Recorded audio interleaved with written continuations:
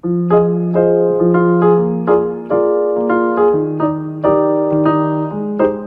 to Polish Jazz Podcasts from PolishJazz.com. For a complete list of our podcasts, along with a Spotify playlist for each episode, please visit PolishJazz.com/podcasts. Today's episode is called Polish Jazz and Politics.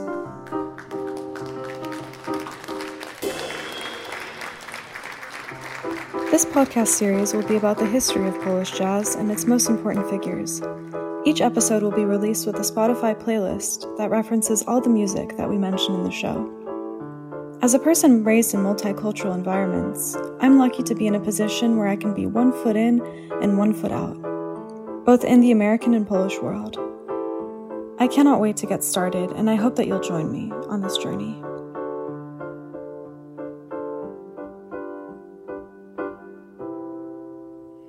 Witamy, or welcome, to all you curious music lovers who have tuned into this podcast. We can't wait to get to know you. Today's show is going to be about the intersection between Polish jazz and politics.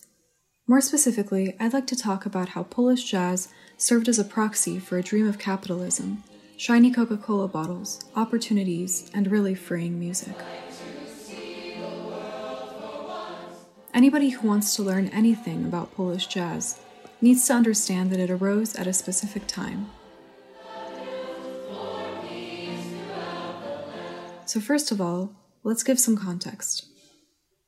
I'm going to tell you a bit about life in the Soviet bloc, and although it's important to remember that Poland was never subjected to Soviet extremism, it was under Soviet rule.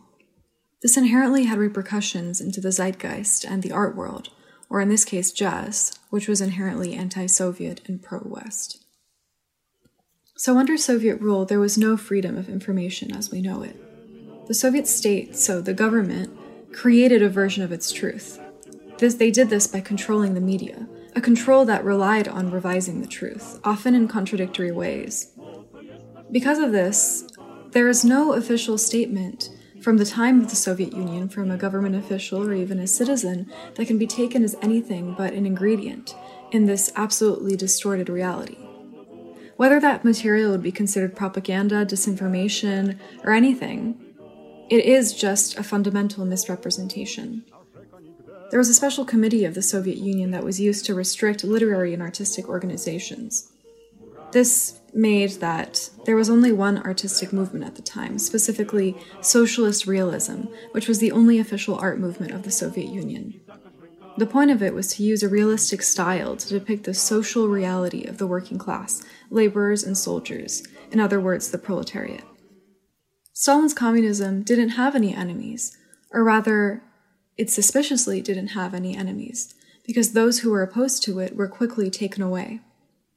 This drastic measure was also applied to artistic people, because all art movements that had nothing to do with socialist realism were heavily controlled and often forbidden. All creative people were censored, and not conforming to this censorship was punishable by imprisonment in the terrible Gulag labor camps. There were many art students that were taken prisoners in these camps. Again, although things were never as extreme as this in Poland, there was severe censorship, and for a long time, not much happened in Poland without Stalin knowing about it. There's an important Stalin quote that I think about a lot, especially in the modern United States context. He says, "Ideas are more dangerous than guns. We would not let our enemies have guns. Why should we let them have ideas?" This quote sticks with me because there are few forces in the world that are as powerful as art. And God, Polish jazz had a lot of ideas. This is where Willis Conover came in. Tuning radios illegally to the Voice of America became a form of escapism for censorship for young people like Krzysztof Komeda.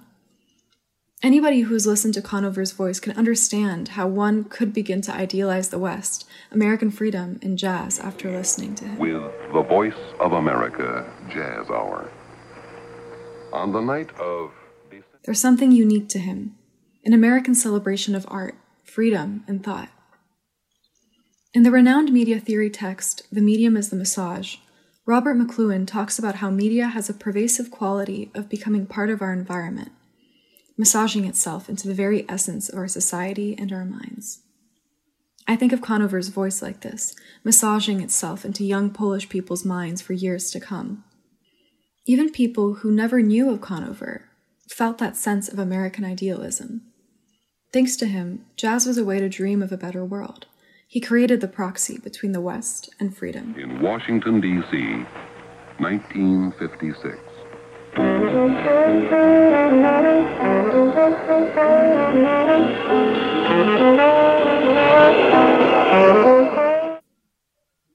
My grandfather on my mother's side worked for the communist state. Thanks to communism, he was able to move from the countryside and achieve success in the big city of Warsaw. He was, consequently, very pro-Soviet, and above all else, pro-communism. My mother, on the other hand, born into the grim reality of the Soviet bloc country, could not help but dream bigger. When her dad was sent on foreign missions to Western countries, he would bring back exotic and unheard gifts like Coca-Cola, denim jeans, and chocolate. These foreign gifts made her mind soar to places outside of communist Poland. There's a particular story that she tells a lot when my dad's sister, so my aunt, had gotten her hands on a kiwi fruit. They cut it into enough pieces for the whole family to try, and everybody took a tiny piece into their mouths, letting the tangy fruit melt in their mouth long enough to taste it longer. That hunger for difference and for foreign influence was mirrored in the voracious listening habits of jazz fans. The irony is that I'm allergic to kiwi.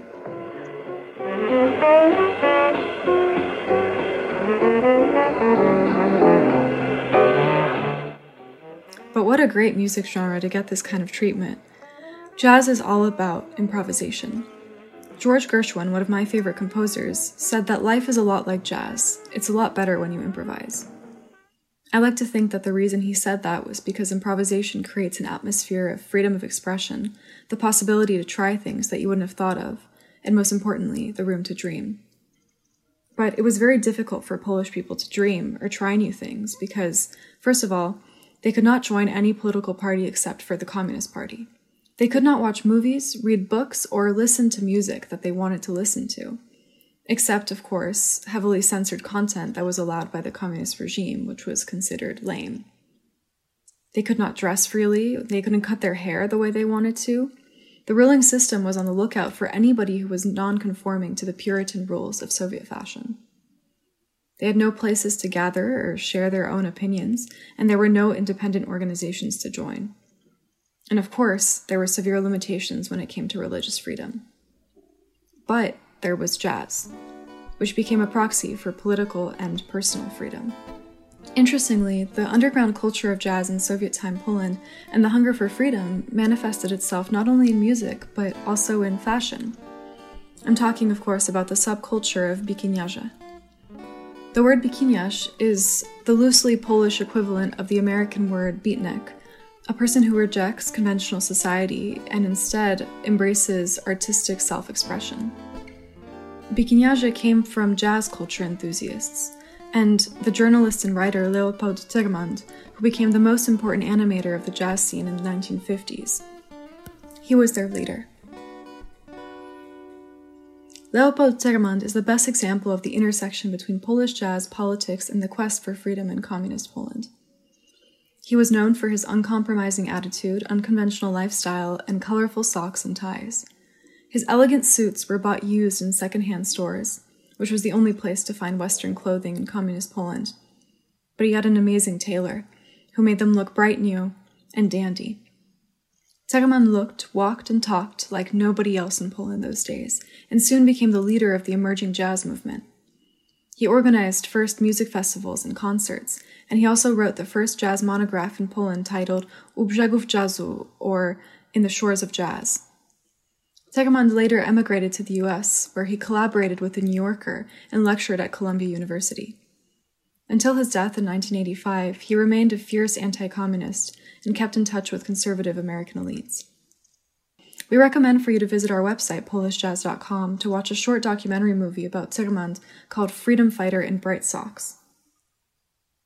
Here is Tegemand himself. Byli zupełnie odcięci od tego, co jazz. Wszystko, co mówiłem, reagowali na to w sposób tak niesłychanie. Tyrmand and the Biquinhaje were part of a worldwide youth movement based on the street subculture of Mexican Americans and Black American Harlem, the so-called Zoot Suits.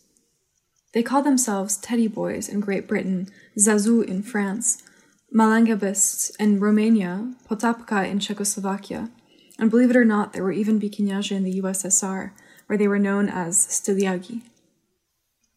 The authorities of Poland and other Soviet bloc countries actively combated this youth movement, considering it a manifestation of cosmopolitan tendencies and forbidden love for the US. The main difference from the beatniks was their attitude towards consumerism. Biquinhaje loved everything with the label Made in the USA, and jazz music was always in the front row, along with Western clothes, Coca-Cola, affection for American brand beer cans, cigarettes, and any Western-made gadgets they could get their hands on.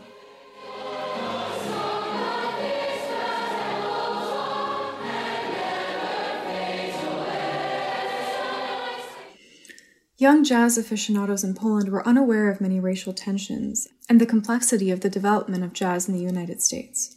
But they didn't know, because jazz for them was freedom, and the US for them was the best. Jazz fans in Soviet Poland were unaware that the development of jazz in the United States was imbued with social and racial tension and complexities that Poland never had. These are many of the same racial fights that are still taking place in the United States today. In fact, as we are exiting 2020, we are leaving behind the largest American protest movement that we have ever seen. The Black Lives Matter protests fought for racial justice, which America still does not have. Polish jazz, although from a completely different and separate context, personally gives me a fire to dream of some kind of a better world. In the same way that Polish people idealize Conover and classic jazz musicians such as Miles Davis, I idealize and reach towards something bigger. My own dream that redefines the way that we view race, gender, sexuality, culture, and all aspects that are out of a person's control. So that is why I tune into jazz, just like my parents. I just dream different dreams.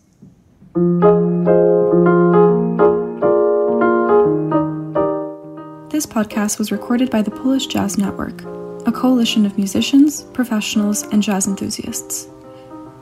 Voice recording and sound editing was done by Misha Lurska. The text was written by Cezary Lursky and Misha Lurska. Music is sampled from the musicians mentioned above.